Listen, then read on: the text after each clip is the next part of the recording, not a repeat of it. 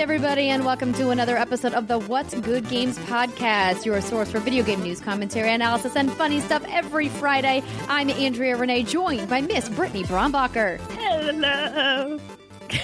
Oh, it's so sad. It's okay. And special guest Rihanna Manuel is here. Hello. Welcome back to the show. How are you? I'm doing good. Feeling very nice. I got some nice sunlight today and looking forward to talking about some stuff we did this past weekend. Oh, hey. Yeah, so you guys may remember Rihanna. She did an interview with me back in the spring when you were in the Bay for a dance competition and you popped by the studio and we recorded a little something.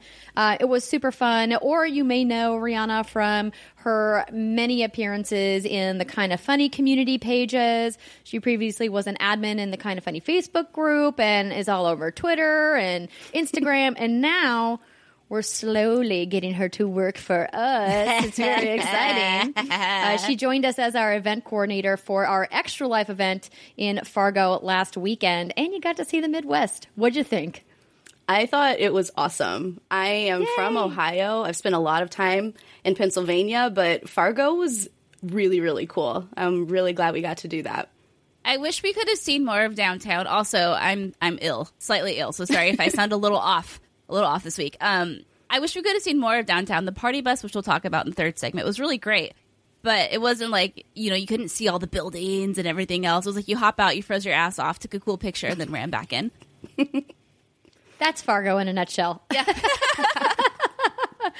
But we are going to recap everything that we did in Fargo, including our meetup in the third segment of the show. We didn't want to spend too much time chatting about it at the top because there is a ton of news this week. But we do want to give a big shout out and thank you to everybody who donated at whatsgoodgames.com/extralife. We hit our stream goal of $5,000, which is fantastic. Of course, that is going to help Team Kind of Funny kick off their National Day of Play, which is happening Saturday, November 2nd. So if you guys want to get in on their Extra Life action, of course, twitch.tv/kindoffunnygames is where that's going to be happening. They're kicking things off at 10 a.m. Pacific time on November 2nd, as I mentioned. Joey Noelle was there, which was fantastic to have Joey in town for the event as well. A big shout out and thank you to Brady Elhard from Microsoft in Fargo for helping organize and set it up. To James LaBelle at eGames Central for hosting us at his fantastic venue. And to all of you guys for showing up, for everybody who drove in, who flew down. We had so many people from around the country pop by Fargo, North Dakota for the Extra Life event. It was amazing. I also need to give a shout out and thank you to our fantastic publishing partners who provided prizes for the Extra Life raffle. Our friends at Epic Games, at Jackbox Games, at Square Enix, and at... Oh my gosh, I knew I was going to miss one. It happens. Think about it long and hard. That's what she said. Private Division. There we go. There it is. For providing us with copies of games and swag. And Astro Gaming, of course, for us to give away at the event. So it was great. And we're going to talk more about everything we did and the shenanigans that happened later on in the show. But I painted faces. Yeah, I mean, if you guys missed the photos, please scroll back through our Twitter feed. What's good _games. Fucking it got Bob a little Ross, hairy bitch. at the end. Oh, of course, we can't forget to thank Maria. Yes, Maria. Maria Dale, who helped out quite a bit at the event, helping us decorate, helping us with ideas and concepting. Really just like a total group effort in making Extra Life in Fargo happen. So it was super fun. But that's enough for Extra Life. We're going to touch more on that later. Brittany, Yo. It looks like we've got another 1-star review. Yes, we do. So every week we get emails from that tell us what the latest reviews are we've gotten on our show. And I just want to, again, give a huge shout out because they're all 5-star. They're all super nice and it's great. But, sometimes you get reviews like this one from Trashy Club, which is called Just Awful. I've listened to 2 of their podcasts, and roughly 3/4 of the time, 3/4 of the time is what they have. They are talking about games that they've never played or have had any experience with. They are just 2-hour-long podcasts based on hearsay with no valuable insight or opinions to add to the discussion. Just a whole lot of Mega Man? I've never played Mega Man, but this one guy says this about it. You can swap out Mega Man for just about any other title, by the way. Wow, Britt, that was really impressive. That's good. Thanks. That's exactly what I sound like when I talk about Mega Man. I know. Who's the blue guy? That's exactly. Anywho, yes, so your little 5-star reviews really help us out and help offset these people like Trashy Club. Oh, it's what's kind of interesting to me is that we've been highlighting these 1-star reviews for a little over a month now. But they still keep coming in, and I don't know if it's because they truly just don't listen to the show at all, or if it's because they're listening to like backlog shows and they haven't gotten caught up to where we point out the 1-star reviews. Regardless, it's super funny to me, and I look forward to the day that they catch up. Or maybe they don't because they gave us 1 star, and they're like, they listened to a single episode, and they were like, nope, I'm done. They're really fun. I actually look forward to scrolling and finding these 1-star reviews. I'm like, okay, that's how you know your armor's thick as hell, is when you're like, hey, what do you have to say about us? It's funny. Yeah, exactly. But as Britt mentioned, those 5-star reviews that you guys have rolling in help us out a ton in our podcast rankings, which mean a lot to us. So thank you so much for everybody who's taken the time to write a review. And on that note, I want to say thank you to our Patreon producers for the month of October, Alex Rogopoulos, Chewy's Godson, David Icolucci, Farzateh, and Mohammed. And welcome to our Patreon community at patreon.com/whatsgoodgames. Philip Hinkle, Frank Acevedo, Mr. Zerquin, Mr. Mathematics, Luke, Kurt Jepson, Susanna Liljurgren Bergman. It's almost like you made that up, but it's definitely probably your real name. Or it's a typo. Either way, Susanna, let us know how to pronounce your name. Cody Knight, Chase Kruger, Max Lazos, Daniel Fifield, and Michael Queen. Welcome to our Patreon community. We hope that you guys enjoy all of your rewards, like being able to get the show ad-free, or maybe you're in it for the after-hour streams, or maybe you just like Steimer's rambling vlogs. Those are good. They're pretty good. Those are good. Yeah. So she's in Europe for another couple of weeks, so we have another special guest coming on the show next week. I guess we could probably announce that Miss Sabriel is coming on. Sabriality. She was a featured streamer in our Extra Life stream. She is an Overwatch expert, and she is heading to BlizzCon this weekend. She's going to give us a full BlizzCon report next week, which apparently now definitively includes Overwatch 2, according to ESPN. So excited to see what she has to say about that. And now, let's get into the news. First up, Call of Duty Modern Warfare? That's what I meant to say. Andrea Renoy. Yes.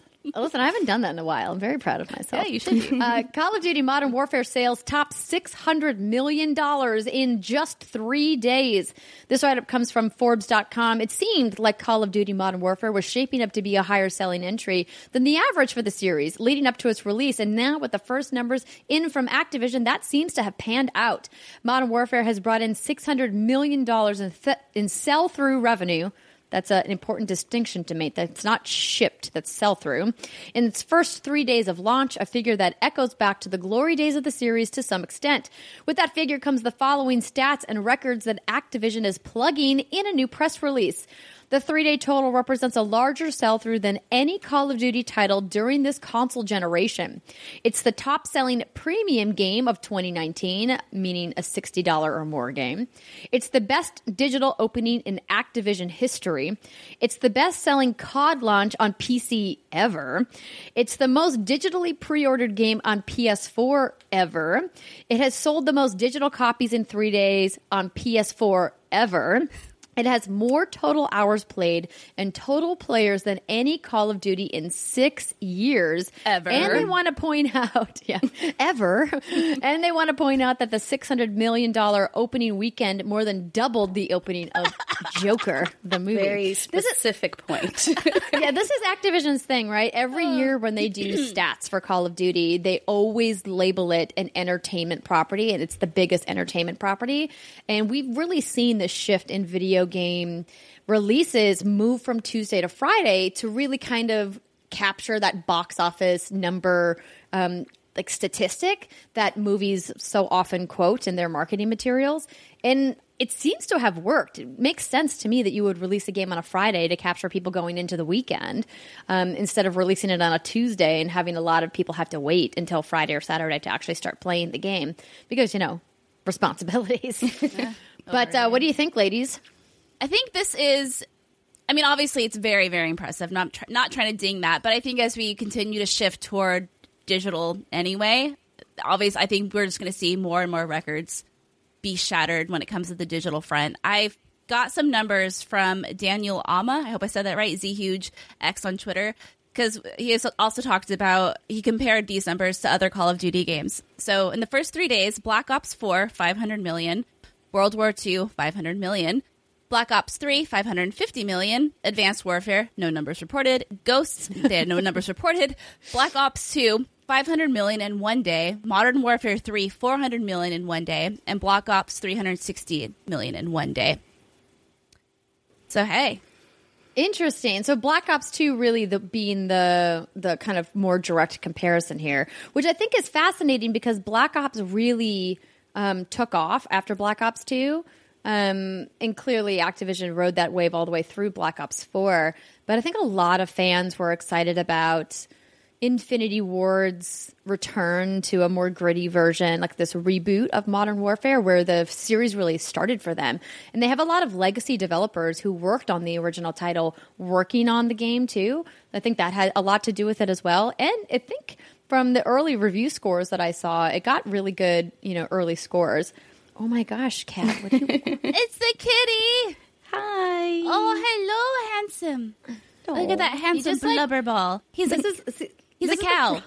He is. He's getting really heavy. I can't tell, is that a cow or a cat? It's the fuzziest cow you've ever seen. Also worth noting, the only games in history to sell through 600 million in 3 days have been Red Dead Redemption 2 at 725 million and GTA 5 at 1 billion. Oh, gosh, GTA. It's such a temperature gauge when GTA comes in there and it's like, oh, that's cute. You sold 600 million. We sold a cool billion. Oh, God. You thought you were cool. Are you going to play this, Rihanna? I am definitely going to play. I am admittedly a lapsed Call of Duty fan. I played everything up until Black Ops 3 and just sort of lost steam on the franchise. The clan I played with all sort of split to different consoles, and people started going to school and getting jobs and didn't have time to get our daily or weekly play in. But I don't know, I think this one's going to pull me back in. The idea that I can play with anybody on any system is huge. I mean, like I said, a lot of my friends are still back on Xbox. Several people have built PCs now, and the fact that we can all jump in and play together is a huge selling point. It's something that no other game right now that I'm interested in has. So they may get us. They may get us with this one. Yeah, it looks real good. I'm all about the campaign. I don't hop into multiplayer because I know my ego will be shot all to hell, just like my poor character would be. And this campaign looks very, very, very good. And in fact, my dad, I was showing him the trailer, and he's like, "I'm going to come over when you play that." He wants to watch me play it. I'm going to play it on baby ass baby mode, so I look real impressive while I'm playing it. Can't let down the old man. But yeah. I would love to see either a live stream or a let's play of that happening. Absolutely. Can we make that happen, Britt? Is that something we can do? Possibly. Possibly. It would be a shit show, but yeah, let's do it. Harkens back to the blonde nerd videos of yore. Oh, yes. Good old days. It wasn't that long ago. I know. It's so, oh my God. Anyway. No time for mourning, Andrea. I know. Anyway, sorry, people who are listening are like, what's happening?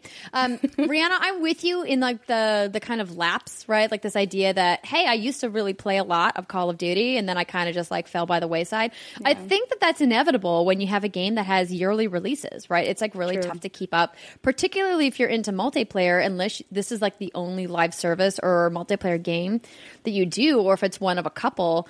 It's hard to like stay frosty in your skills in COD because it's so Twitch based, it's so fast, the community is so active, there's so many people in it that like if you want to stay competitive, you really just have to play a lot. Yeah. And I think that was something that was really intimidating for me as somebody who enjoys FPS but was really kind of, you know, kind of not taken aback, but like off put by how aggressive the PvP community is with COD. And so I never really spent too much time with it because it just felt really like, I don't want to use the word toxic because I think that there's a lot of really fantastic communities that play COD, but maybe I just got like the bad luck of the draw. I just got frustrated because dying and respawning just never felt fun to me. Yeah. And I knew it was because I didn't get to spend enough time actually playing and practicing the game. And that's why I feel like I have so much fun in the Crucible and Destiny, which is another great FPS. It's because I play so much Destiny. I'm so much more confident in my skills. And I know that if I played as much Call of Duty as I played Destiny, I would probably be a ton better at Call of Duty. True. So. But yeah, they don't have as many of those open world or shared world things that you can just jump in and play around with your guns in, or figure out what loadout you like and, you know, decide if you really need these perks, or, you know, they don't have as many opportunities in these franchises to explore and really test out your skills. So I can see that for sure. But it does help if you have people to play with. So maybe we should squad up. Maybe we should start a What's Good Call of Duty clan. Yeah. Mm-hmm. I'm sure somebody has already. And if you have, let us know. But congrats to Activision and to Infinity Ward on a very impressive financial launch. I'm very much looking forward to completing the campaign. Thank you to Activision for sending us codes over to try it out. Hopefully next week on the show we'll be able to talk about it because my goal is to play through it this weekend. Mm. Yeah. All right. Next up, Brittany. Would you like to read this one? I'm going to say no, just because of my voice. Oh, it kind of hurts to talk a little bit. Good point. Rihanna, I can read this one. Yeah. I got it. So EA returns to Steam with Star Wars Jedi Fallen Order. This comes from Kotaku. For the first time since 2013, PC gamers won't have to open up to Origin to purchase a big new EA release. The publisher returns to Steam on November 15 with the release of Respawn's Star Wars Jedi Fallen Order. This is the first step in EA's return to Steam, with more games and the EA Access subscription service to follow. EA abandoned Valve's digital game store in 2013 in favor of its own Origin digital ecosystem, a move many PC gamers considered annoying and bad. That long nightmare finally comes to an end on November 15, with a joint Steam and Origin release of the next big Star Wars action game. Star Wars Jedi Fallen Order has a Steam page, the first EA game Steam page since 2013's Sims 3 expansion Into the Future. According to the official announcement, the new Star Wars game will be followed in the coming months by older EA releases, including Sims 4, Unravel 2, Apex Legends, and Battlefield 5, with crossplay between Steam and Origin for the online games. Spring will see the launch of the EA Access service on Steam, giving players the ability to subscribe to an expanding lineup of EA PC games. Quote, This is the start of an exciting partnership with Valve that will see us innovating for PC players around the world, said Andrew Wilson, CEO of Electronic Arts, via press release. Quote, through our subscription, great games and more, we're excited to bring players in the Steam and Origin communities together with access to the best games whenever and wherever they want to play. End quote. This is an interesting move. I want to think that there's some kind of deeper thing at play with Valve here, but I don't think so. I truly think Valve does not give a fuck about anybody but themselves. I think this is EA probably looking at Origin and seeing these smaller numbers compared to a lot of their fellow publishers who are publishing on Steam or even perhaps publishing on Epic Game Store and saying, we should be doing bigger PC numbers. And what better way to do that than to go to the biggest PC publishing platform, Steam? Yeah. So I think this is great for gamers. More choice is better. If people like Origin and they want to have their Origin Access premiere, they can keep that. But if they would want to buy the game on Steam, they can do that too. And they can all play together. There you go. That's true. Yeah, I think with this whole Epic Game Store / Steam fiasco that we've seen, it's become very evident that people really do enjoy their Steam library, their Steam collection. And, it's cool that EA had their own launcher for a bit. And they're going to continue to keep it, of course. But I think it just makes sense. Go where the players are. Go where people are probably going to buy your game more. And it makes sense. I mean, it's already on PS4 and Xbox anyway, so just may as well expand it everywhere. Spread your seed. Oh, God, that sounded gross. Damn it. If the pillow was closer, I would bring it, but it's over there. So I'm with you that I think it's smart of them. I mean, if you think about, even if EA has to pay Steam's cut, which is 30%, right? It's also very possible that EA custom negotiated a deal with Steam and Valve, which sometimes I've heard whispers that Valve will do custom deals for really big publishers to get better split rates to publish on their platforms. I don't have any hard evidence for that, anecdotal only. But a publisher like EA, who is the biggest publisher in the world, they have been for a long time and continue to be, I would guess wants that revenue versus nothing. So they would take, let's say they made the standard deal of 70-30. 70% of sales is better than 0% of sales not happening on Steam. So this was smart. We did get a piece of reader mail about this specifically. And I didn't write your name down. Anonymous reader asks us. No, but it wasn't anonymous. Let me. No. You'll pull it up, and I'll read it in a voice that's very annoying. Now that EA has announced that they are returning to Steam, starting with Star Wars Fallen Order, will The Sims 4 or any of their games get Workshop mod support? If so, will you be able to use Steam Workshop with the game you originally purchased on Origin, or will you have to rebuy a Steam version? So this is from Rashad. Sorry, Rashad. This is a good question. I don't know. I don't have answers, but I could speculate that I would imagine that there will be Workshop and mod support at some point in the future. Mm-hmm. I mean, a lot of these games have mods anyway. Sims already has mods available, right?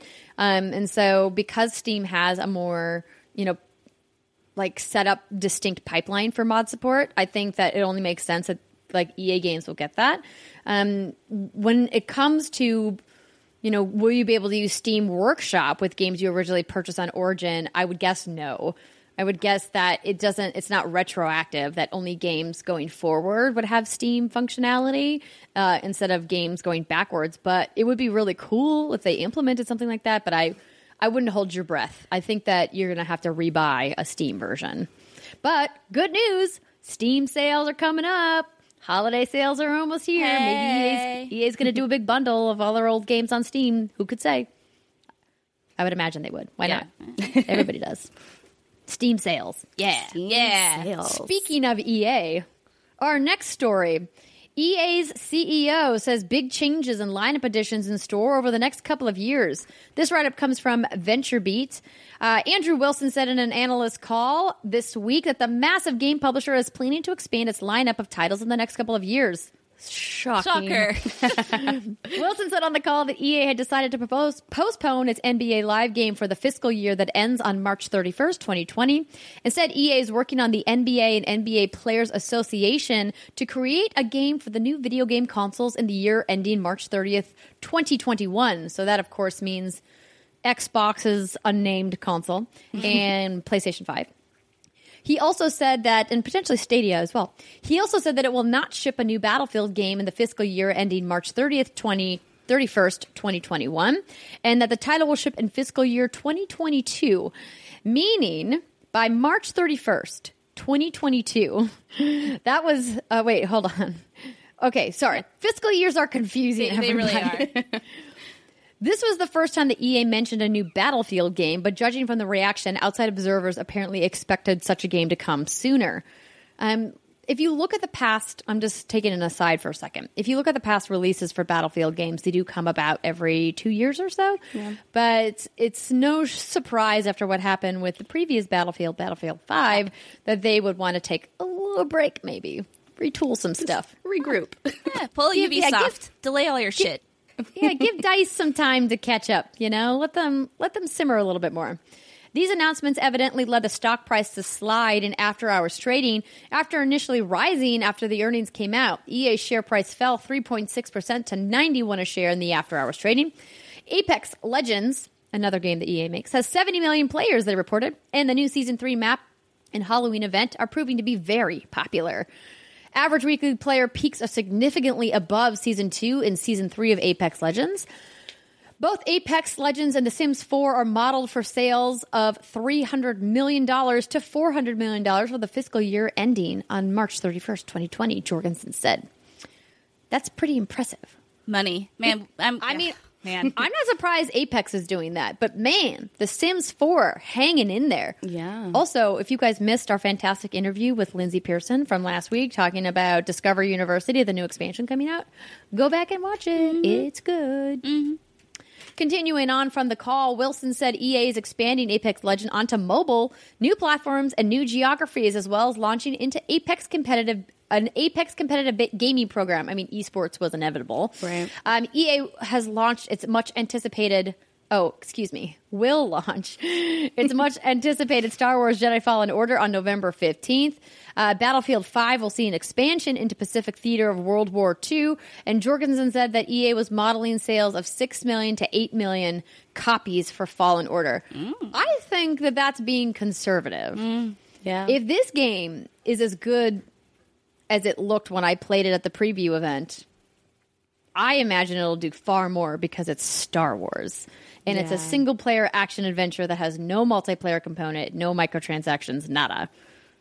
I'm, like, crossing my fingers and hoping against hope. This is the game that we want to do and far exceed those expectations, right? Single-player, story-driven games aren't dead. You know, that stupid cliche things that people say. But, yeah, like, this is the kind of game you want to support with your dollars. And maybe you have some beef with EA in the past, but let it go. As one Disney character. Was she Disney? Yeah, Disney character. Yeah, she was Let it go. Yes. Supports the goodness of single-player games. Also, I believe in Respawn. I think that they're good people. I think they make great games. I want it to be good. Please be good. Please be good. Continuing on. Let me see here the rest of this. They talk a little bit about the virtual reality game from Respawn, Medal of Honor, Above and Beyond. It's shipping. Blah, blah, blah. Dragon Age 4. A little snippet from Eurogamer. According to EA's most recent earning counts, it sounds like BioWare's next installment of Dragon Age won't be released for at least another 2 years. Wow. During the call, EA's chief financial officer, Blake Jorgensen, who we've already been talking about, said the game probably comes after fiscal 22. This means the earliest we might see Dragon Age 4 is April 2022, the start of the following fiscal year. Because it's so far away. So that comes from Eurogamer. I know it is far away, and it's like I want to be sad, but I don't want to be sad at the same time. We know the development of Dragon Age 4 has kind of been a shit show. It was scrapped at one point, and then resources kind of went to Anthem, and we all know how that went. Yeah. But it's crazy to think that last year we got the Dreadwolf Rises tease. Remember that? It was just like a little snippet at the Game Awards. Yeah, the Game Awards. Yeah, and right. This game ain't coming for a while, but that's okay. I feel Dragon Age is like the one sacred thing to me that if this gets botched and butchered and just isn't treated right, if you don't treat my baby fairly, we will have issues. You know, we've had our ups and downs already, but like we will have issues. So, okay, do your thing. Let's see that old BioWare glory. And, how I feel. I think BioWare has so much to prove with Dragon Age 4 or whatever the official title is. I believe Mark Darrow already confirmed that it's Dragon Age 4. But I want to believe that they can stick the landing on this in the wake of people, railing against Anthem, railing against Mass Effect Andromeda, which, for the record, was a good game. Mm-hmm. Obviously, it was no Mass Effect 2, one of the best games ever created, but I still thoroughly enjoyed Andromeda. Me too. But I think that all eyes are on them. How do you feel about BioWare, Rihanna? I have mixed feelings about BioWare. I haven't played Mass Effect Andromeda. I obviously didn't play Anthem. I'm sorry, Andrea. You didn't play it at all? No. Well, so I live with somebody who played with it a lot and actually got to endgame, but hated it the whole time.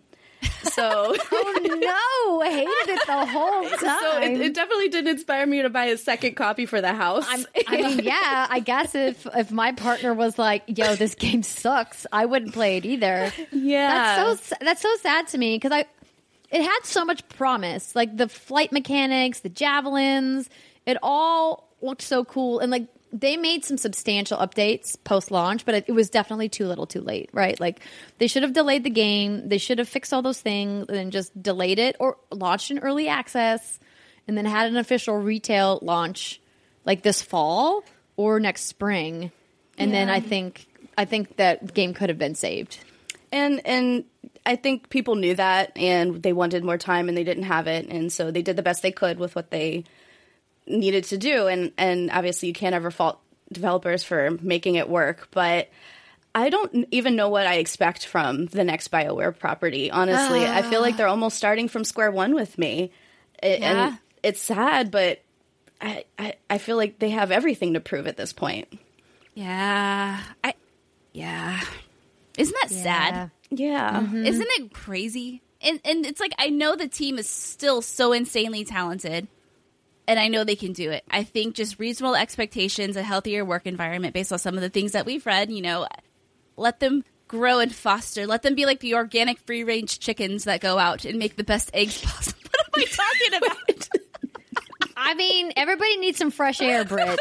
Wow. Including me. I've been fucking holed up in my house since I got back from Fiargo because I've been sick. Oh my God. Don't pretend like you didn't enjoy festering. You know you did. I mean, I kind of did, but I'm starting to compare BioWare developers to free-range chickens, Andrea. I think there's something wrong. You're right. Maybe you should drink more water and go for a short walk. Open the blinds, maybe. Just to get outside. Oh no. Anyway, we'll all keep our fingers crossed. Oh, sorry, go ahead. I think it's good that, they have clearly a lot of time. And I hope that EA learned their lesson with Anthem and will say, hey, take your time. Yes. Make sure it's right. Make it good. Look at some of these other massive publishers and developers who are delaying to make the game right. Like we saw The Last of Us Part 2 delayed to May. Right, and Ubisoft's entire lineup has been delayed after. Yeah. So it's important. It's important to make sure the game is good. There's just way too much competition now to put out a game that's broken or half cooked. Yeah. So, okay, let's move on. Xbox All Access lets users upgrade their Xbox One X to Project Scarlet. This write-up comes from IGN. Microsoft has announced a new plan that would allow prospective Xbox owners to lease a new Xbox One X console that they can then upgrade to a Project Scarlet when it comes out. It's called Xbox All Access, and here's how it works. Essentially, Xbox All Access is a subscription service where members can make a monthly payment and pay off a new Xbox One X or an Xbox One S console in about 2 years. Essentially, like a lease. The monthly fee is different depending on the type of Xbox you choose to purchase, Avi. Prices range from $19.99 a month for an Xbox One S all digital to $30.99 for an Xbox One X. Microsoft previously announced the All Access service, but it now comes with the added option of upgrading to a Project Scarlet when it comes out in holiday 2020. Britt added a note that all plans include 24 months of Game Pass Ultimate, which is huge. To do so, All Access subscribers will need to sign up for the program before December 31st, 2019. Then they'll get the opportunity to upgrade their Xbox One X to a Project Scarlet after 12 successful payments. For Xbox One S or Xbox One S All Digital Editions, they'll need to make 18 months of payments for being able to upgrade. Microsoft is making flexibility a major part of their console ecosystem thanks to subscription services like All Access and Xbox Game Pass. Well, not unlike a phone plan, the Xbox All Access plan is different in that it's not a rent-to-own payment plan. Instead, prospective members need to be approved by Microsoft's credit partners to qualify for All Access. Now, that is the one hitch on this that I'm kind of disappointed about. So I think that this is a really interesting story from a variety of angles. First, it means that the hardware isn't going to dramatically change between this generation and next generation, that the major components are going to be digital, which I think is wild to speculate about. Second, I hate that they're making people apply to Microsoft's credit partners to qualify, because there are way too many predatory creditors out there. And I'm not saying that Microsoft's partners are predatory, but nobody needs another line of credit just to play an Xbox. That part is a bummer to me, and I wish that they hadn't made that a thing. So just for a little more info on that, monthly payments are done through a Citizens One line of credit. Quote, there are no application fees, no annual fees, no late fees, nor early repayment fees for your Citizens One line of credit for Xbox All Access. However, late payments may be reported to the credit bureaus. And then, obviously, if you do want to upgrade, you'll have to trade in all products included in your original Xbox All Access purchase, including the Xbox One console, controller, and power cord. Products must be in good condition to be eligible. If you're upgrading online, you'll receive a special kit in the mail, allowing you to trade these in within 15 days of upgrading. And if you upgrade from an Xbox One SAD edition, you have to pay an additional $20 upgrade fee. So maybe I was confused. So you do have to get all new hardware. Yes. Yeah, you have to. Yeah, you have to send it all in. Well, that makes me feel a lot better about it. I wish you would have told me that at the beginning before I made such a grave error, Brittany. You know what? I'm in on my own little world of organic grazing chickens right now, Andrea. Just I'm a little slow. Okay, so that's different. However, I'm still like bummed about the credit line thing. But I think this is an interesting example of Microsoft taking hardware sales into their own hands instead of relying on their brick and mortar retail partners and saying, we're going to incentivize you to buy Project Scarlet from us through this internal upgrade program instead of using a partner like GameStop, for example, which routinely does new console generation upgrade programs. Rihanna, what do you think about it? Yeah, I mean, I think that's a really good point. It's essentially taking 100% of that business away from the brick and mortar stores. And GameStop, we know it's on its last legs, but even mom and pop shops or, rental stores, like it just takes away their entire revenue stream as far as hardware goes. And I think that's a smart move on their part, but it is a little disappointing just to see this piece of the industry sort of die out in real time. Mm-hmm. Yeah. Excuse me. It's the future, man. It is. It's the future. We don't own anything anymore. We just rent it from everybody. And I mean, granted, if you can pay for everything up front, like that's obviously, more bang for your buck. But I think this is a great option if, this is all you got. If this is your option and you can take it, cool.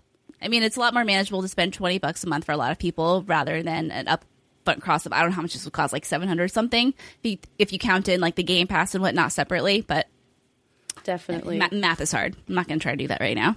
I just wish that they would also offer an option to do a lump sum payment at the end. So, like, let's say I just put, $20 in a jar at my house, and that way I don't have to work with a financial institution to do this. I don't have to worry about late fees, or I don't have to worry, excuse me, you said there was no late fees. I don't have to worry about missed payments being reported back to the credit bureaus, which can have a severe negative impact on your credit score. Even if you just missed one payment, if it's reported in a specific way, it can ding your score by a ton of points, which can affect you in a variety of different ways. To me, like, it's just, I don't know, maybe I'm just more sensitive about things dealing with credit and having people work with creditors than the average Joe is. I know a lot of people like to sign up for credit cards at their local retail stores and here, and there's always these credit offers, and I'm just like, don't get too many lines of open credit. It's bad for your credit score. Here's some more info. In the United States, Xbox All Access will be handled through Amazon starting November 18th, 2019. Oh, no. Really? In the UK, it's Game In Store and Smith's Toys Online. And in Australia, it's Telstra. Amazon? Well, what? Well, it's a thing.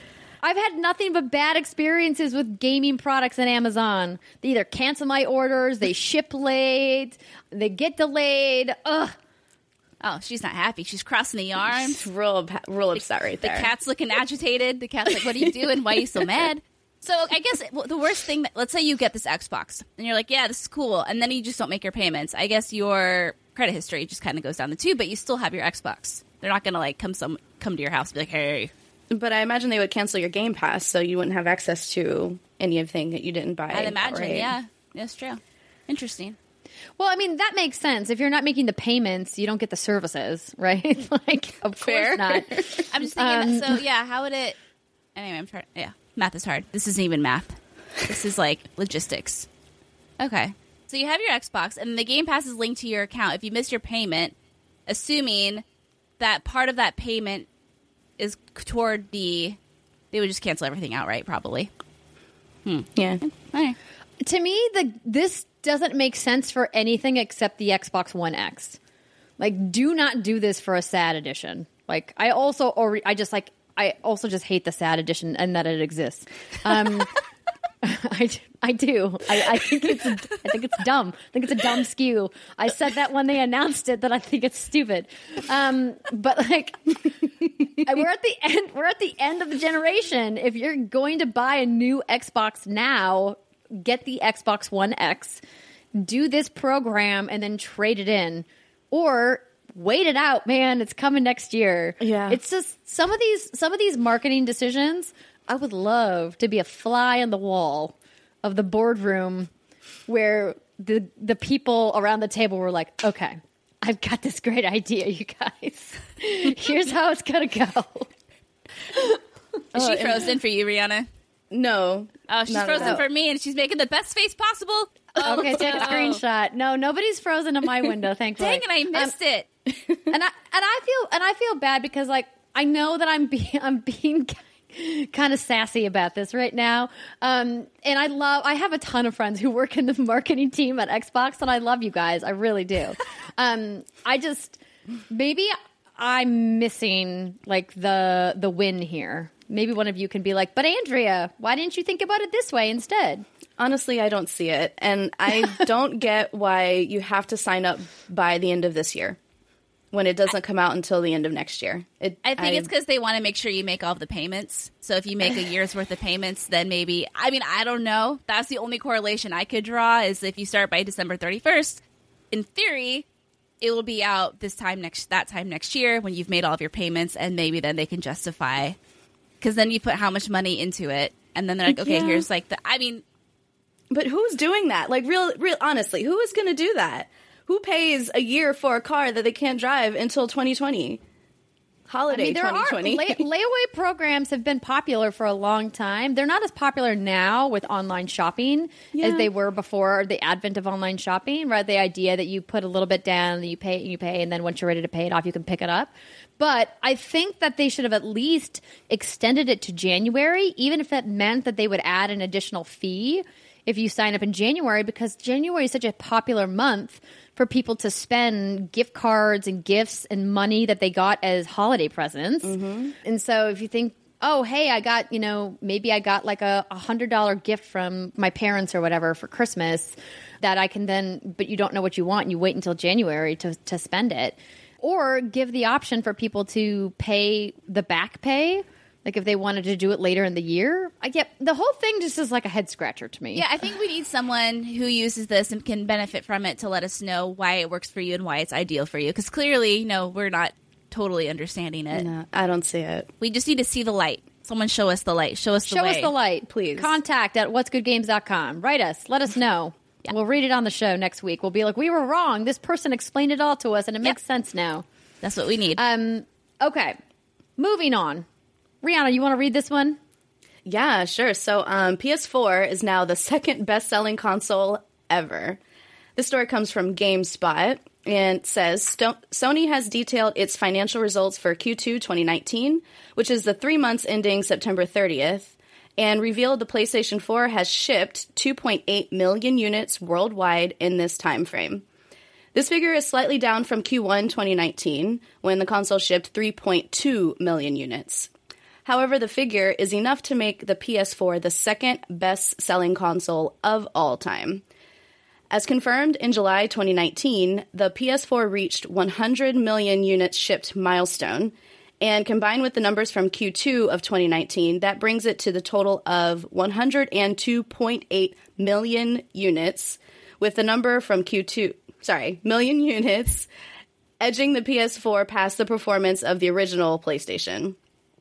However, the PlayStation 2 still remains the best-selling console of all time, with over 150 million units. Oh, boy. So here's the top 5 consoles, home consoles. Obviously, handhelds aren't included in this. So PS2 is at 155 million, PS4 102.8, PS1 102.4, the Wii at 101.6, and the PS3 at 87.3. There's a lot of PS in that top 5. There's 4 out of 5 are PlayStation consoles. 1, 2, 3, and 4. That's crazy. And the Wii. That is wild. Well, congratulations, PlayStation. That's fantastic news. It's always interesting to see. I'm trying to see how many units the Xbox 360 sold.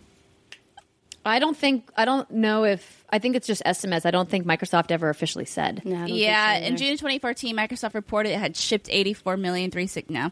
Anyway, I think it's just interesting because I remember those eras, that era, that bygone time when it was kind of the general consensus was Xbox 360 dominated that generation, right? That was the console. And then I think we all forget that PS3 came out on top, man.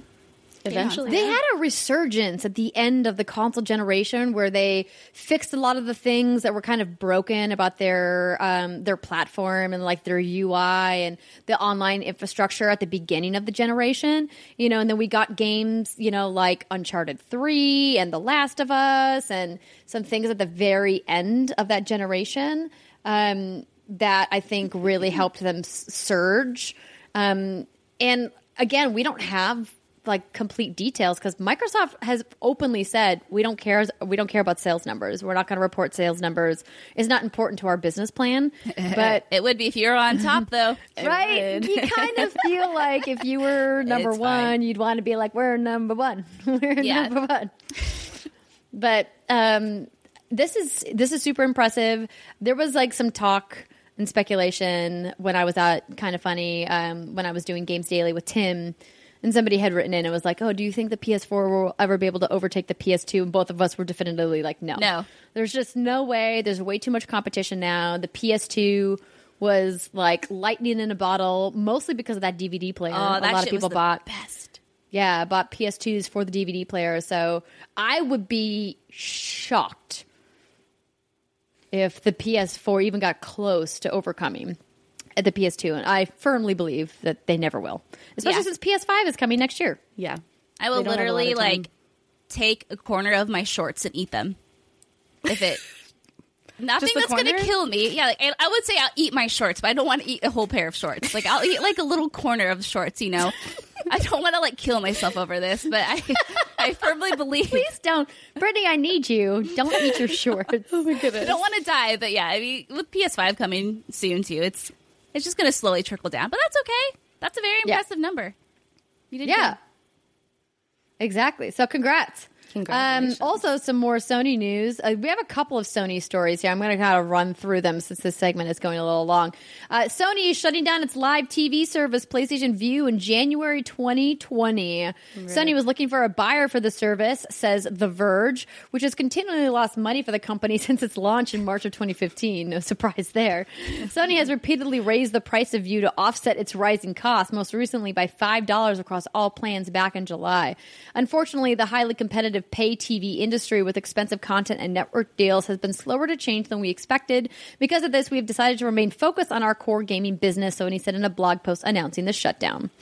And wow, such a surprise. Sony trademarked PS6 through PS10, writes Brittany. That's it. That's the story. They trademarked PlayStation 6 through PlayStation 10. Obviously, duh. This is obviously duh. No, it's always funny to see people like, oh my god. I mean, granted, like I'm a hype machine. I get all excited too, but I'm pretty sure I read somewhere that the PS4 and PS5 were trademarked in like 2005 or 2006. And that was like a very long time ago. So it's like, this isn't out of the ordinary. But my god, do you think we'll still be around when there's a PlayStation 10? God, I hope so. So that's okay. So we're on PlayStation 5. So let's say how many years for each console cycle, after next year. Well, they're getting shorter and shorter, so it's hard to predict, but I would guess 5 to 7 per console. Okay. Let's say 5. So we have 5. So that's 25 more years. Okay, yeah, we'll be around. We're not that old. I mean, they might as well just grab 11 through 50. Why not? I know. That's what I'm saying. Their lawyers can afford it. Might as well. PlayStation 10. We're going to be in our 60s and 50s and be talking about that on What's Good Games. Exactly. And listen, PlayStation 15, the entire world will be underwater. So maybe don't do that one. What? Listen, our water world future is going to happen. It's okay. I'm here for it. Water resistant. You just want the seal bandos in your life, Andrea. Of course I do. And I threw this last story on here just to give it a little shout out because I think it's a really cool story that came from Xbox Wire this week. Ninja Theory has announced the Insight Project, Gaming the Mind to Master Mental Health. So this write-up comes from the Xbox Wire. They announced Insight Project, an innovative R&D project at Ninja Theory that they have grand ambitions for. In 2017, Ninja Theory released Hellblade: Senua's Sacrifice on PlayStation and PC platforms and later to Xbox One, Nintendo Switch, and virtual reality. It was headed by Tameen Antonides, co-founder and the creative director at Ninja Theory, under the guidance of Paul Fletcher, psychiatrist and professor of health neuroscience at the University of Cambridge. The game received universal acclaim for its depiction of a warrior with severe mental health issues and was described by Wellcome as the best representation of psychosis in any media. It went on to win widespread acclaim, a bunch of awards, and after its release, Tamim and Paul have continued discussions on how games can go beyond representing mental illness and distress and how they play a role in promoting mental well-being. These discussions have resulted in the Insight Project, an ambitious combination of technology, game design, and clinical neuroscience brought together with the aim of generating strategies to alleviate mental distress. The Insight Project will take shape over the next several years, but it's being announced early to encourage an open and transparent approach to its development. It is an exploratory but experimentally guided project that aims to deliver a mainstream solution to help treat mental suffering and encourage mental well-being. They plan a program of gaming, technological, and scientific development that will lead to self-contained, individualized, and absorbing game experiences within which people can become an expert at recognizing, responding to, and ultimately controlling their own fear, anxiety, and other negative subjective experience. The work will be underpinned by rigorous scientific principles to ensure its effectiveness and validity and will adhere to strict standards of ethics and data management. This approach will be widely and conveniently applicable, flexible to the needs of the individual, and critically enjoyable and absorbing in ways that will ensure enthusiastic engagement, leading to market and sustainable change. Wow, they really got a communications professional to write this for them. That's a lot of 50-cent words. Our goal is to create and inspire a movement and help mental health treatment to go mainstream. We hope you'll join us on this exciting journey. Very cool. Very, very cool. That's awesome. Good job. Yeah. Yay. Hooray to mental health. Awareness. Just another shout out to TakeThis.org, a charity we have done a lot of work with that also focuses on making sure people have the resources they need to cope with and deal with any of the mental issues they may be facing. It's good to see a company like Xbox and a developer like Ninja Theory jumping into the fray and saying, we want to make things better for people. Let's do something backed by science, infused with game innovation. I think it's fucking awesome. Yeah. It 2 really thumbs up. is. Okay. And that's going to do it for our news segment for this week. When we come back, we're going to talk about what we've been playing. It's kind of a weird selection this week. It really is. Stick with us. We'll be right back.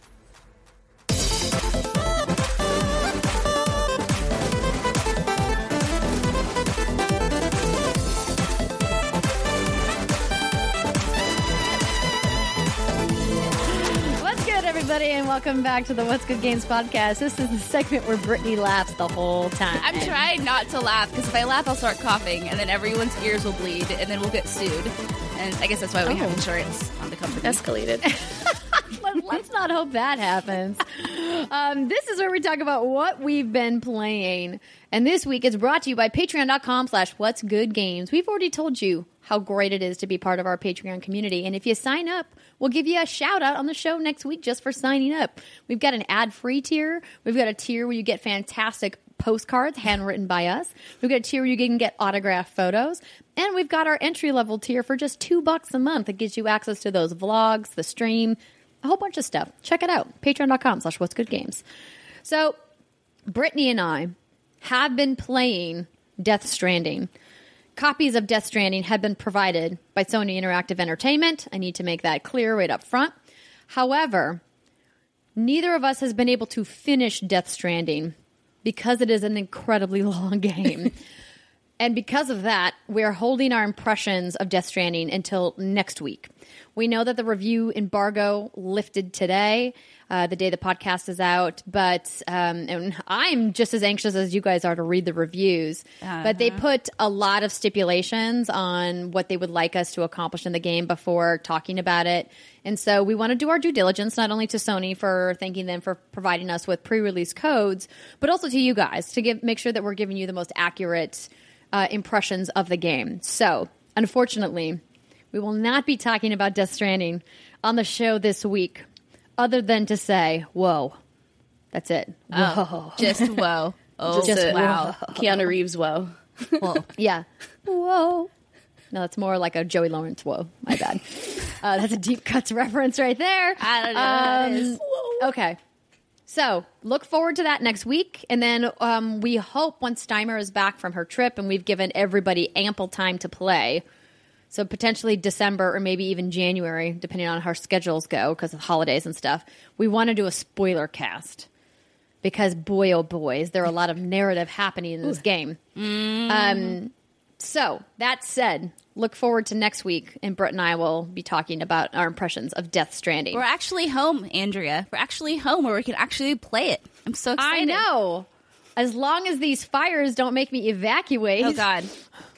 Okay, No. Cross your fingers. No. We broke ground on the new studio today, and I'm so excited. And then I got all these notifications being like, oh my gosh, do you have to evacuate? And I was like, oh my gosh, maybe. Do I? I don't know. So far, so good. So far, we're okay. We're in the clear. The fantastic LA Fire Department is doing their job. They've got literally thousands of firefighters out trying to save people's homes and save property and save people's lives. So, round of applause to all the brave men and women on the front lines. Yeah. Not just here, but in NorCal, everywhere. Fires, man. There's lots of Everywhere fires. there's a fire, we appreciate the firefighters. All right. Wow, I got no positive reinforcement. No, Yes. that was a great song. I got nothing for that. I was mid sip on my my beverage here that I'm using in your cup. Thank you for letting me borrow it. You're welcome. You're welcome. I was just taking it in. And Okay. I didn't get a chance to react. You were correct. Your song was lovely. Your sentiment was well appreciated. You are the best. Thank you. Okay, video games are great. Yes. Yes. So video games are great. Speaking of video games, we have... Yes? Oh my gosh. This is why I keep the door Andrea, shut. this is why we keep getting 1-star reviews. Is because you keep looking at things that aren't in your camera, like your cat, and you need to stop. I'm sorry. I'll do better next time, Britt. So Brett and I have been playing more of the Outer Worlds, but before we talk about that, I want to hear from Miss Rihanna about After Party. After So Party. this is a game that we were super excited for. We've talked about it on the show several times. It's from Night School, this really fantastic team of devs who we've gotten to meet and interview a couple of times in their preview coverage of the game. It features friend of the show, Janina Gavankar, and a bunch of other fantastic voice actors as well. So, Rihanna, are you loving it? Are you hating it? Tell us all about After Party. I'm loving After Party. So I've played maybe 5-ish hours so far. I'm sorry. I'm trying not to laugh. I'm just looking at his cat. The funny part is that they can't see it because I have the shot cropped in OBS. Can you see his paws? Yes, that's why I'm cracking up. He's like, Mom, he's trying to climb up. So this is what he does, even when we're all just hanging out doing our shoots or whatnot. He'll just like walk up, even does it to Steimer and I. He'll just walk up and like Mufasa, like your leg, you know, like he's getting ready to like fall off the cliff into the herd of wildebeest. Anyway, it's really cute and it's startling as hell. And he will not give up until you give him the attention he wants. And that's that. Sorry. The okay, cutest. After Party. Sorry. Right. After Party. I'm loving After Party. I've played, like I said, about 4 or 5 hours so far. And for those who don't know, After Party is, I guess, a side-scrolling. It's a game where you're talking to people, you're making decisions, and you play as 2 different characters, Milo and Lola. And essentially, you're in hell. You figure out that there is a loophole that maybe can get you back to Earth, and it's only if you can outdrink Satan. So the premise obviously lends itself to a lot of comedy, and it's very irreverent. Do not play this one around the kiddos. It is not for children. But it's really interesting in the mechanics that they play around with. So the idea, the essential game loop is you go up to a bar, you get a drink, you figure out which one you want to take. Different drinks give you different types of extra dialogue options. And then you play out a little scene and try to figure out what someone wants or get somebody's on your side or convince someone to give up something that you need. And, you know, then you move on to the next challenge. And it's a very fun loop in obviously dialogue trees and making decisions between what somebody wants versus what you are able to give them is always a fun little adventure game loop. But the additional twist of getting drunk before you do it is just really fun. And the writing is super clever. The voice acting is fantastic. And it even has a lot of like in-world notifications pop up, sort of like in Persona 5 or even in City Skylines, where you can see people reacting to what's going on in the world around you. Ah. And they'll even comment on what you're doing if they're, you know, overlooking or listening into your conversation. So it's a very clever game, and I'm having a lot of fun just figuring out the additional lore behind this world that they've built. Hell. So because I think, was I with you, Andrea, when we played this? Yeah. Okay. We were at the Idea at Xbox event at GDC, I think, when we played it the first time. Wow, that was a while ago. So if you have certain drinks, it gives you certain buffs, right? Does it like up like your flirtation game? Okay. So that's cool. So there'll be like a flirtier drink, or there'll be a drink. There's one where it helps you quip in like an old English voice. Oh my like God, that amazing. is the drink. Like you just start making. Because isn't there one that makes you strange talk comments. like a pirate? I think there's a pirate one. I haven't seen that yet, but I do remember seeing that in a preview or commercial. But they mix it up at every different bar. So each time you go to a new bar, there's some new drink options. And there's always usually like a liquid courage version of, you know, this just gives you some additional bravado.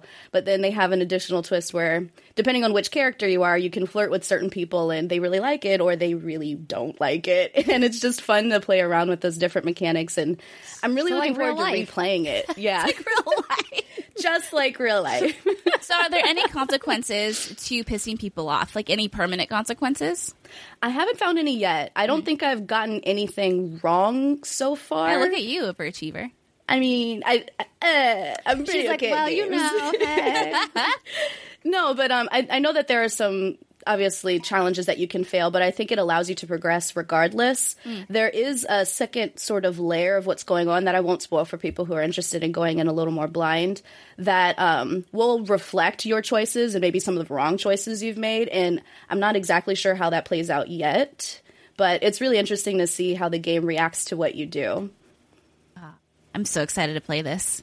I know, me too. And it's really good on remote play. I've been playing on my phone today from the living room over here in the office, and it's actually pretty decent. Say what? Yeah. You're using the PlayStation remote play app on iOS? Or no, you've got an Android. Yeah, I use it on Android.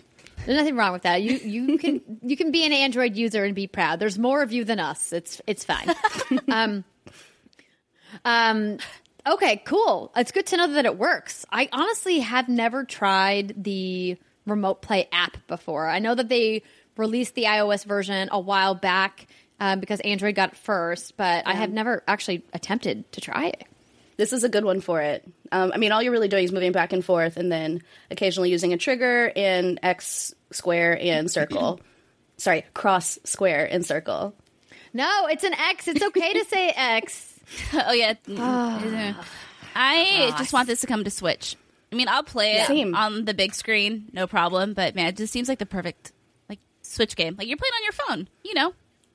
Absolutely. I think a lot of people have been requesting that. They did say that they are working on a Switch version that is happening next year. I don't believe we have a release window or a date. Let's see. But they've definitely announced that they're working on it. Anticipated after party will be released on October 29th. Details about Nintendo Switch are expected in the next few months. And that article is like a month old, so. Yeah. So nothing new. This would be a great candidate for Switch, and very similar to Ori and the Blind Forest. I can see myself just playing it again when it comes out. I'll be a few months out. It'll be a little bit more fresh again. I'm definitely planning to replay this whenever it comes to the handheld. Because you can choose different conversation options, right? Absolutely. And you can play as different people through whole sections of the game. So you could play everything through as Milo. Maybe not everything, but a lot of the choices you can just go along with Milo, or you could switch over to Lola and play the same section of the game through Lola. And the actual game system has several different save slots, so you can try replaying something as soon as you finish it. Do you know how long the game is? I don't know. I don't know either. I'm trying to find out.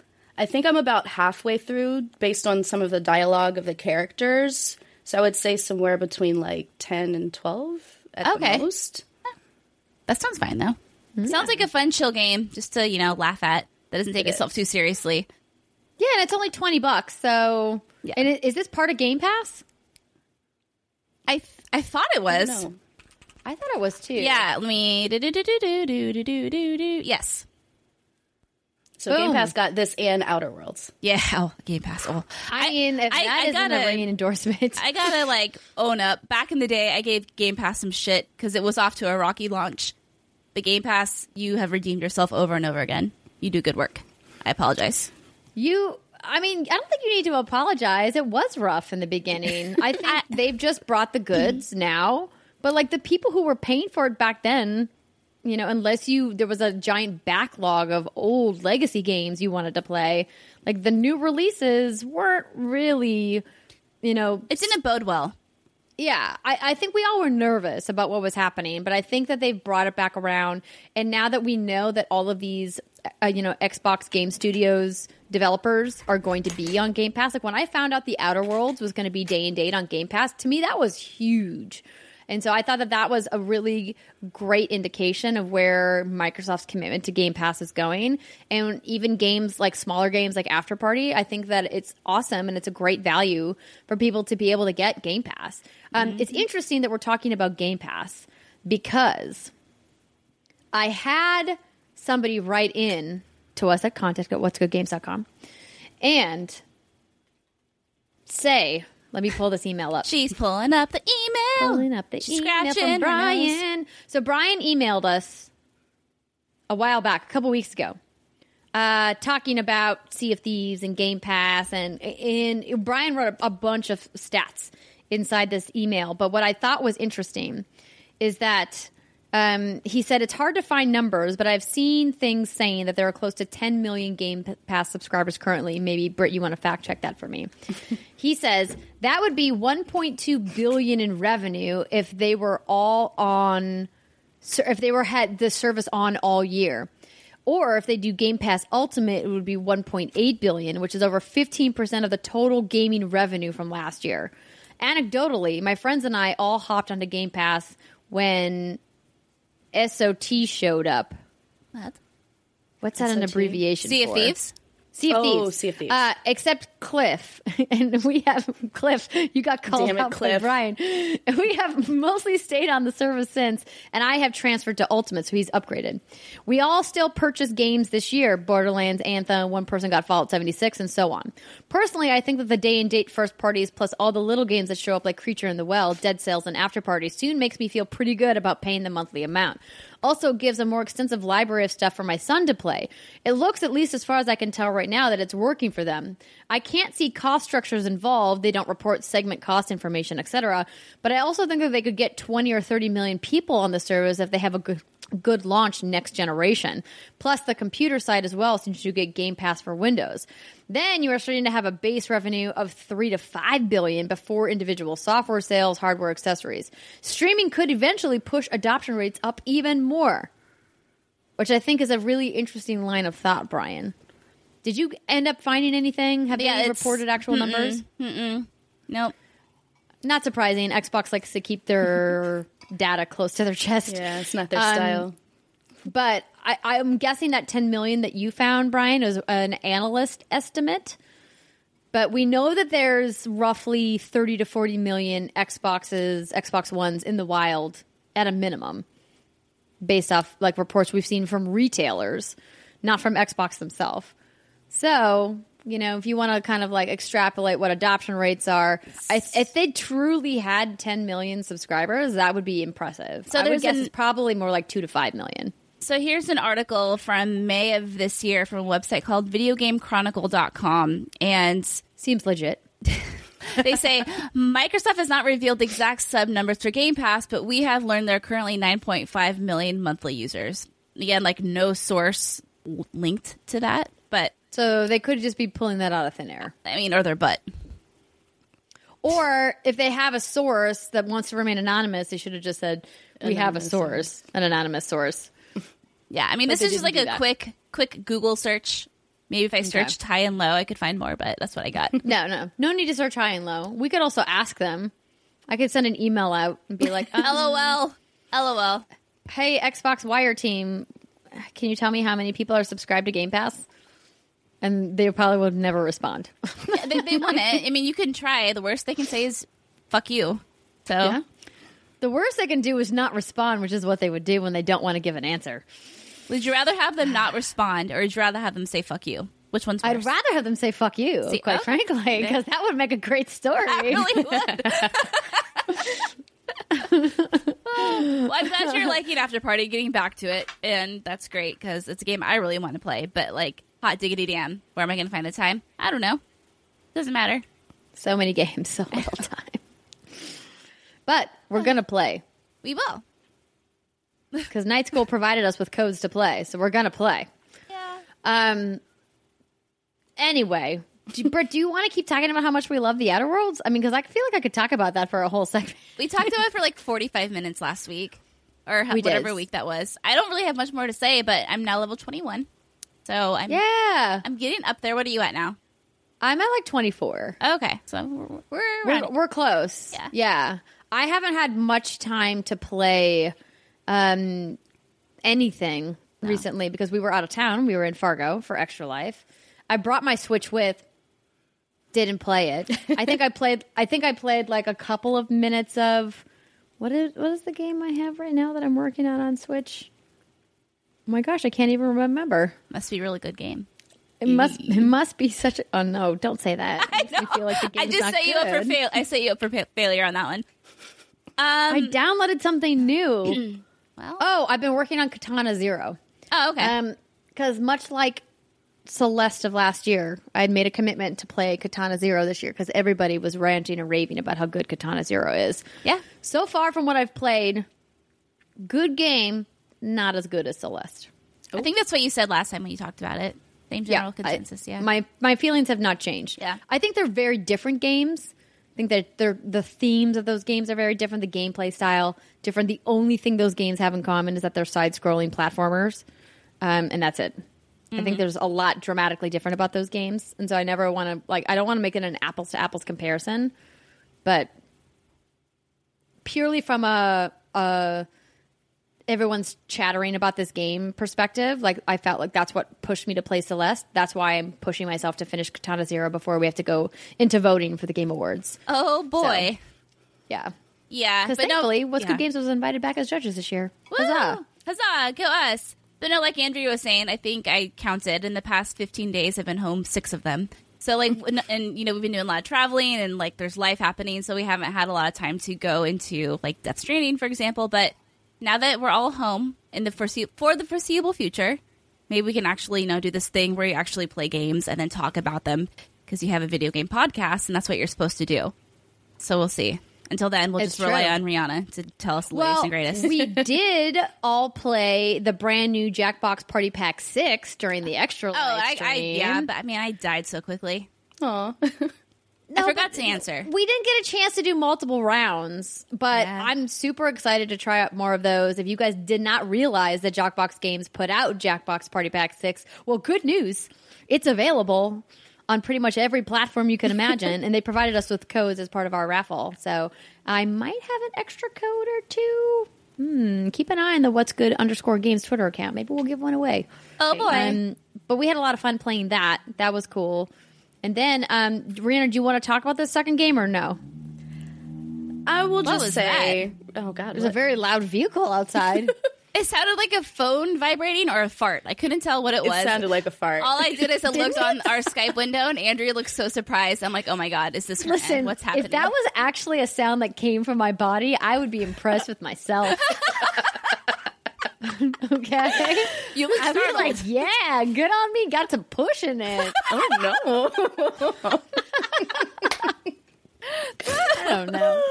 No, it was some kind of weird motorcycle. I don't know. Sure. This is all new to me because I've never recorded next to the street. The old What's Good Games studio was in the backyard, and so I never really got a lot of street noise because the house blocked all of it. But now, like where I'm temporarily recording in my office is like the window's like right on the street, but don't worry, the studio will have soundproofing and stuff, so we won't get weird fart motorcycles. All natural. Yeah. That's great. Oh, good. I'm so glad that you turned a light on because it was getting so dark over there, Rihanna. I was like, turn the lights on. Yes, it's getting very dark here. Sorry to interrupt. Did you want to talk about that other game? I will just say, if you're playing Shadowkeep in Destiny, then you want to try the new dungeon. And I will leave it at that because, as you know, raids and dungeons can get real spoilery as soon as you start talking about them. Is it an ass kicker? We definitely don't want to spoil things for people because, you know, our good friend Ren would be all over us about that. He'd be very angry. But shout out to the What's Good Guardians. I have been sadly away from Destiny for far too long. And I can't wait until the house is done and I'm not traveling and I can dive back in. Hopefully you guys will help carry me through all the stuff. I know that they just announced a couple days ago. Well, now it's probably close to an end that they're doing the Festival of the Lost is back. I was like, why did they wait so long to bring it back? I don't understand. I don't know. Listen, are you staying or are you going? Like, make up your mind. YouTube.com/. Is he just half in the frame right now? All you can see in the frame is his butt because the rest of him is cropped out. I'm talking about my cat who's standing on the edge of my I thought we were talking chair. about John for a second. It's fine. Oh, John's still in Korea. He comes back tomorrow, though. Oh, good. He's been gone a long time. Yeah. Yeah. I'm super excited, you guys. He bought me a bunch of Korean skincare products, and I'm like very giddy about it. I'm like, yay! Oh man. But no, he's doing some work with some company there. I don't know what he's doing there. He's been gone for a long time. Like watches stories from time to time, and it's all like food photos. And I'm like, okay, did you go on an eating vacation or are you working? What's happening? Jealous. Anyway, so sorry that the hands-on section's a little brief this week. It's going to be hopefully a meaty one next week because not only will we be able to hopefully talk more about Call of Duty Modern Warfare, but we'll be able to give you our impressions of Death Stranding. And, of course, we'll have Sabrielle on to talk about what she played at BlizzCon. And hopefully Diablo they 4. truly are unveiling Diablo and Overwatch 2, Diablo 4 and Overwatch 2. She'll get some hands-on, but I'm not holding my breath. Oh, So Well, Jason Schreier put out an article, I think it was yesterday, and he basically confirmed. Also, I think he confirmed the Diablo 2 remaster, which would be fucking sick. But that's the one I'm not totally sure on. dude, I'd be all about a remaster. Oh, I know. That's what I'm saying. So, we all know if Jason Schreier says it, he's basically like the spoilery Santa, and that's fine. Right, but even if they show it, it doesn't mean it's going to be playable at BlizzCon. That's Or did he say it's going to be playable at BlizzCon? I don't remember. But it should be fucking playable. Well, Diablo 2 remaster, if that's a thing, should absolutely be playable. Diablo But 4 should be playable. Diablo 4, you would hope, would be playable. That would be a huge bomb to drop, to be like, Diablo 4 is coming and it's playable right now. Yeah. But I would imagine Diablo 4 is going to be next gen. That it'll be on Xbox Scarlet and PS5. and Stadia. And Stadia. I guess I never think about Stadia as part of that conversation because they're technically launching this year. True.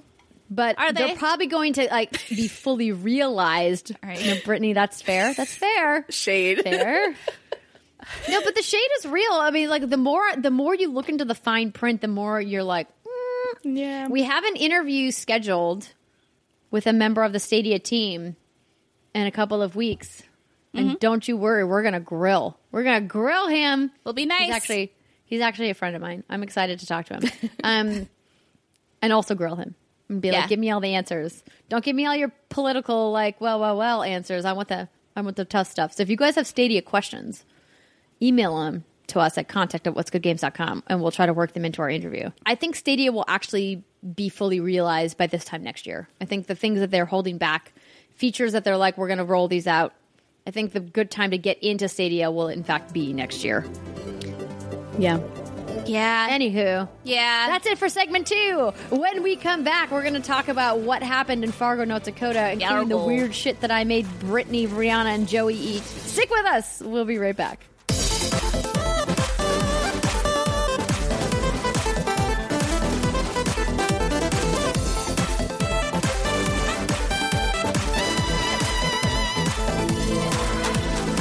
Welcome back, everybody. It's the third segment of the What's Good Games podcast. And today we're talking about our experience in my hometown of Fargo, North Dakota as part of Extra Life 2019. I'm sorry, Brett, what was that? Yargo.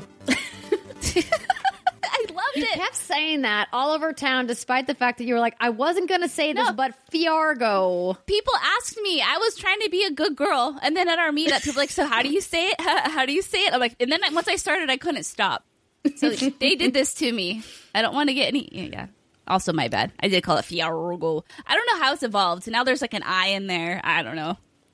You did insert additional vowels that don't exist, but that's okay. But no, the Canadian accent that Fargo is known for is all about the O's and the A's.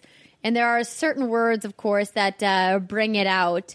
Maybe I should try to do most of this segment in my Fargo accent.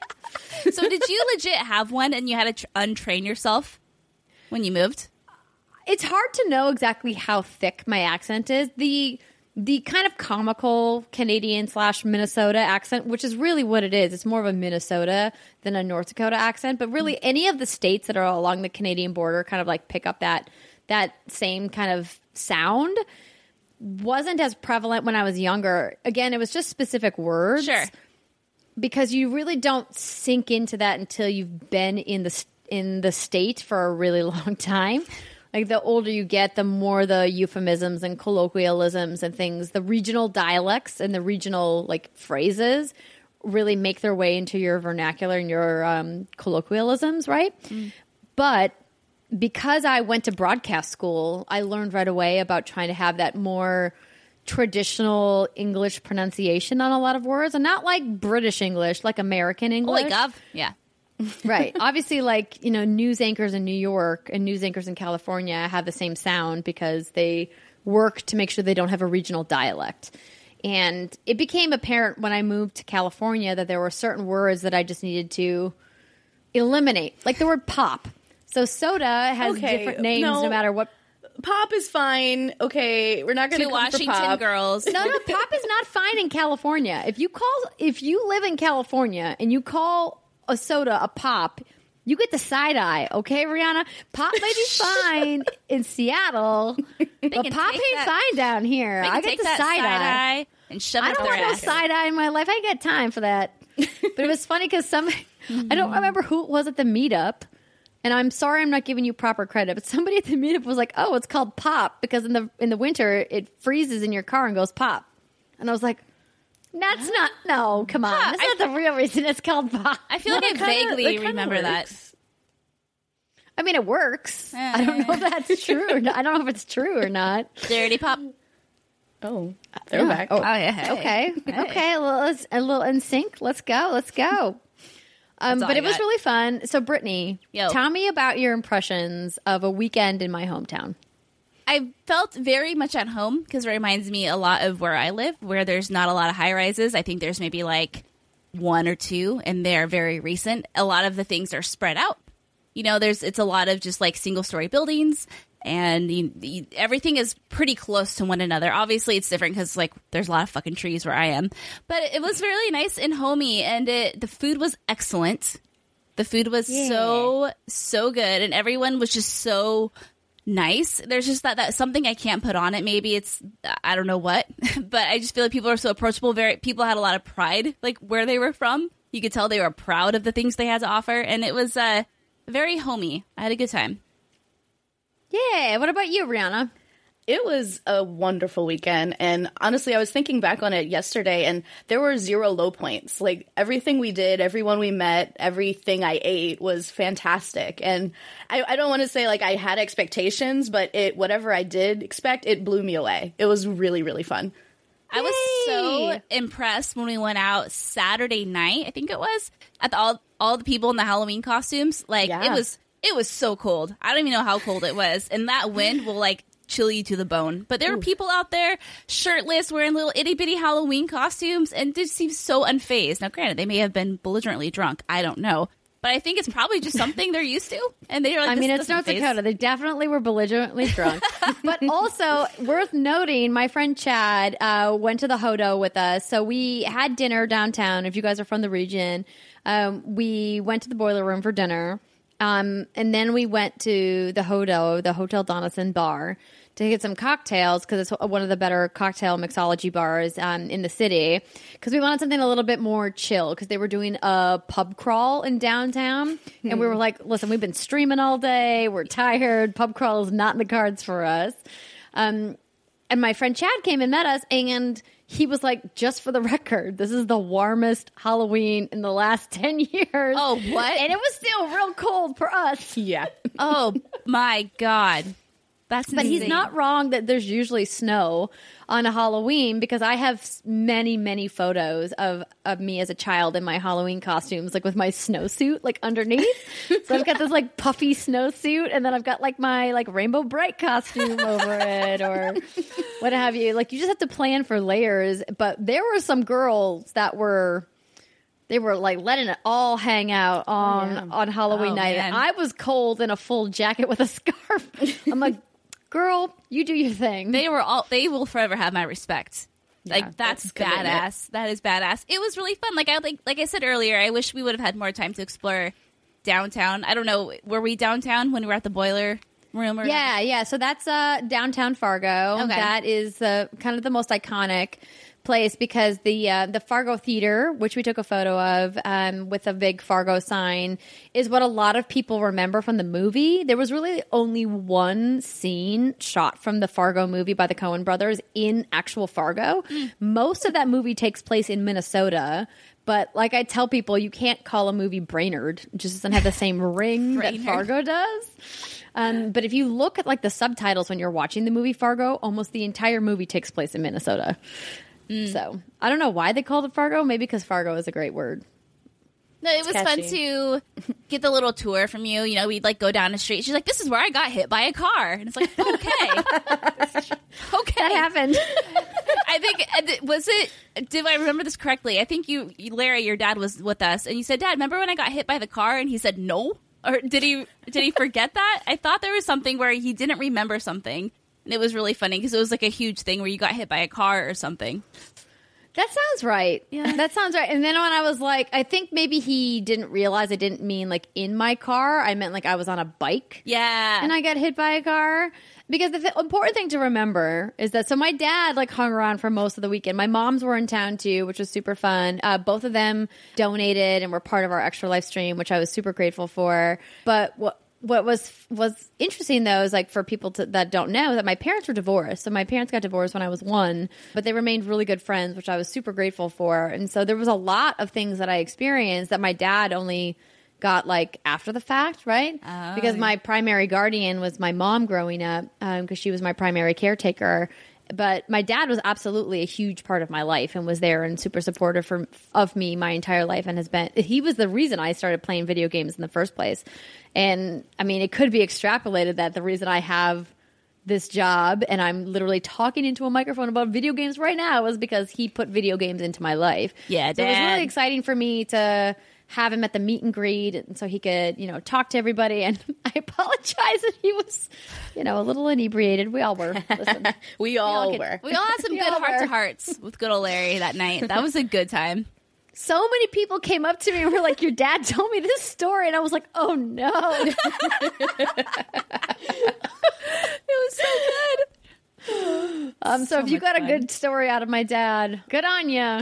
Next time, we'll put a gag order. Be like, "No stories, Dad. No stories." No, all the stories. No, it was really great also to see a lot of your family. It reminds me a lot of my family when we all got like the pull tabs. Oh, I think I still owe you $20, by the way. I have not forgotten. I totally forgot about how on earth, you guys. I'm so disappointed. We had like almost $200 worth of pull tabs, and we didn't win a single dollar. Nope. Not one. It's like No. buying $200 worth of scratchers almost and getting nothing. It's like crazy. What are the odds? Every member of my family who threw down to get into the pull tab, Pot was like, "Wait, did we?" No one Everyone won. like double checked everything. They're like, "Do we really get nothing out of this draw?" Just unlucky, man. But that's the thing about North Dakota bars is that you can gamble in many North Dakota bars. You can do pull tabs, which is essentially like a different version of a scratcher. You can do blackjack. Some of them have slots. Barcode, the place where we had the meetup, had slots. Oh. You don't usually see poker because then people just buy cheap drinks and sit around forever. But 21 is one of my favorite things to do when I go home to North Dakota because usually you can find a table where it's like $3. Nice. Sometimes if it's a really slow day or if it's afternoon, you can get like $1 minimums. So you just like have a beer, you sit around, you play some cards. It's fun. You're not really winning money, like real money, but Good way to it's pass a good the time. Yeah. Yeah. It was a great time. There were no tumbleweeds.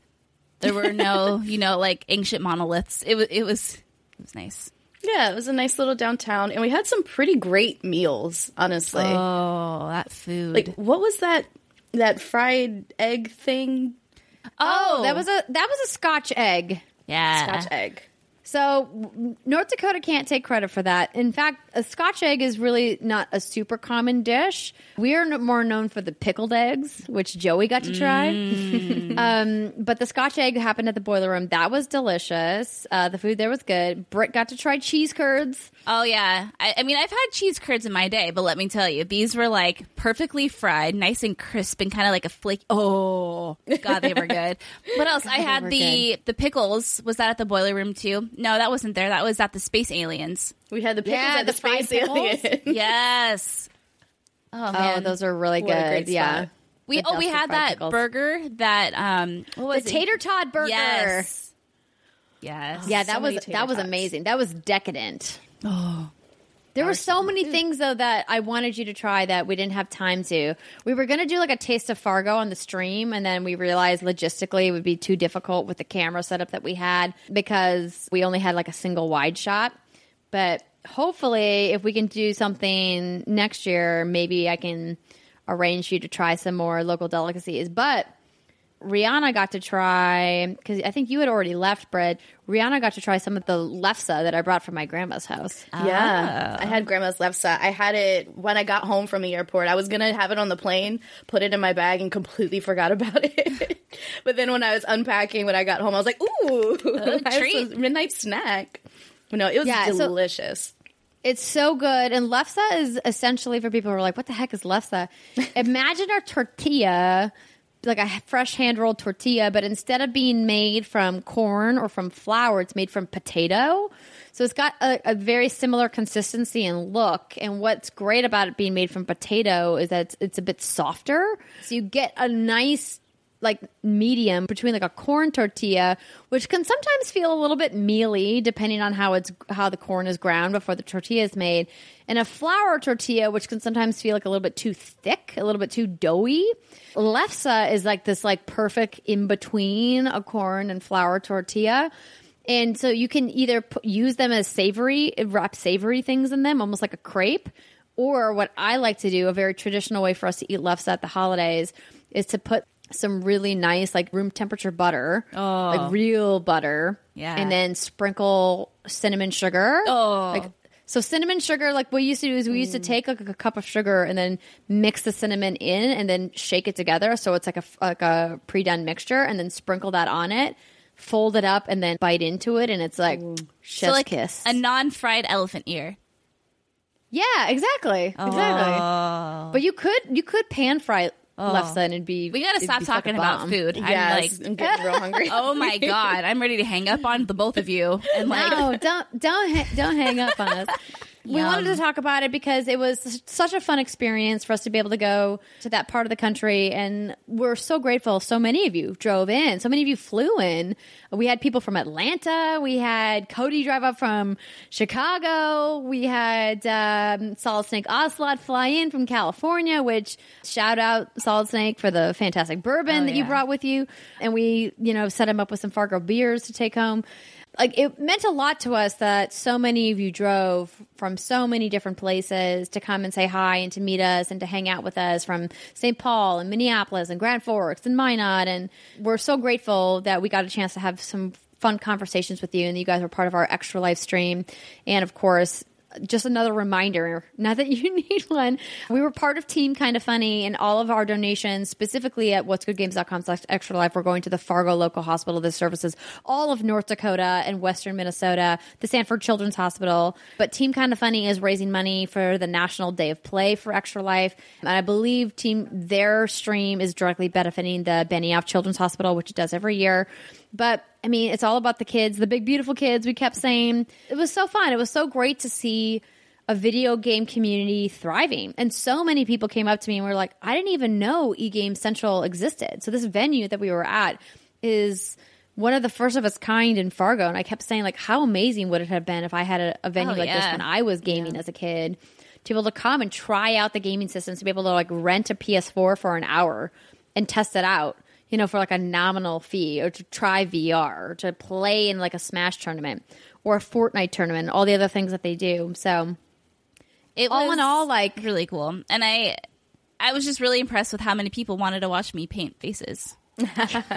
So one of the perks you see, it was a $100 donation. I got to use faces as canvases, if you will. And oh my God, I was living my best life. I drew Steimer on Joey.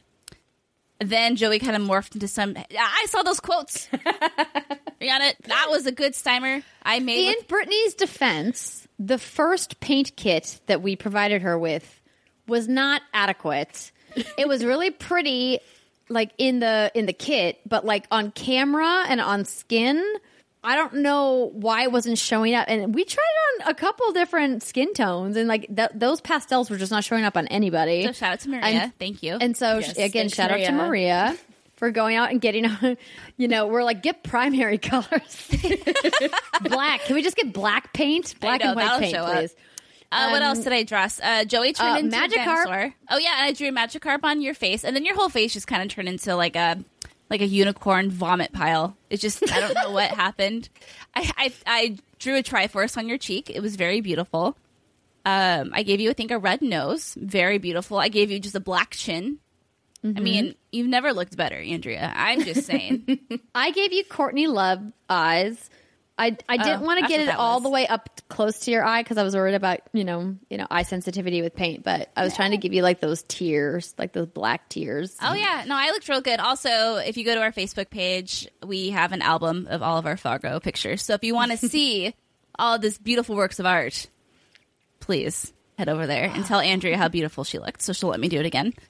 I just had a moment of the Nefla soup from Kroll's Diner. Oh, yes. And now I want more soup, and I'm never going to get it again until I go home. Well, I guess you just have to go home again. Yeah, because I have to go Holidays are coming up. It's a good excuse. I know. It was great. But yeah, we just wanted to talk a little bit about our time in Fargo and how much fun we had. And thank you so much to Rihanna for all the amazing work you did before, during, and after the event to make it a success. We're super excited that you were part of the team. And who knows? Maybe we're just going to force you to work with us again. Yeah. Twist your arm. We're going to twist your arm. It's like so hard for me to actually be convinced to work with you, clearly. See, the problem that you have, girl, is that we're in the same state and we're not far from each other. So I can just kind of like go over there, like throw a sack over your head and like throw you over my shoulder and like drag your ass. Yeah, she's gonna do what Stewie did in Family Guy. She'll be like, "Where's my money, man? Where's my money, man? You got money for fake mustaches?" Sorry, old Family Guy reference. Oh, that's a good one. Anywho, we love you. You were great. Could not have done it without you, quite literally. You saved us. So thank you so much for all of your hard work. We're so glad that you came on the show this week, and we hope that we get you on the show regularly. Yes. Pretty awesome. Happy to join. Just going to say it. Are we going to go back to a 4-person show sometimes? Oh, my God. Oh, shit. Well, we broke ground on the studio this week. I'm very excited about it. Ow. Soon. It's going to be cool. Hopefully soon. But thank you guys for supporting us last weekend at Extra Life and supporting What's Good Games in general. Like, we say it all the time, but I feel like we can't say it enough. That we can't do this without you. So we love you guys. And that's going to do it for our show for this week. If you guys want to send in any questions you have about BlizzCon for Sabriel, she's going to be here next week. She, of course, is our BlizzCon expert. So send those into contact@whatsgoodgames.com or whatsgoodgames.com/DearWGG is another place for you guys to send those things. And have a fantastic weekend. Play some video games. We love you, everybody. Goodbye. Bye.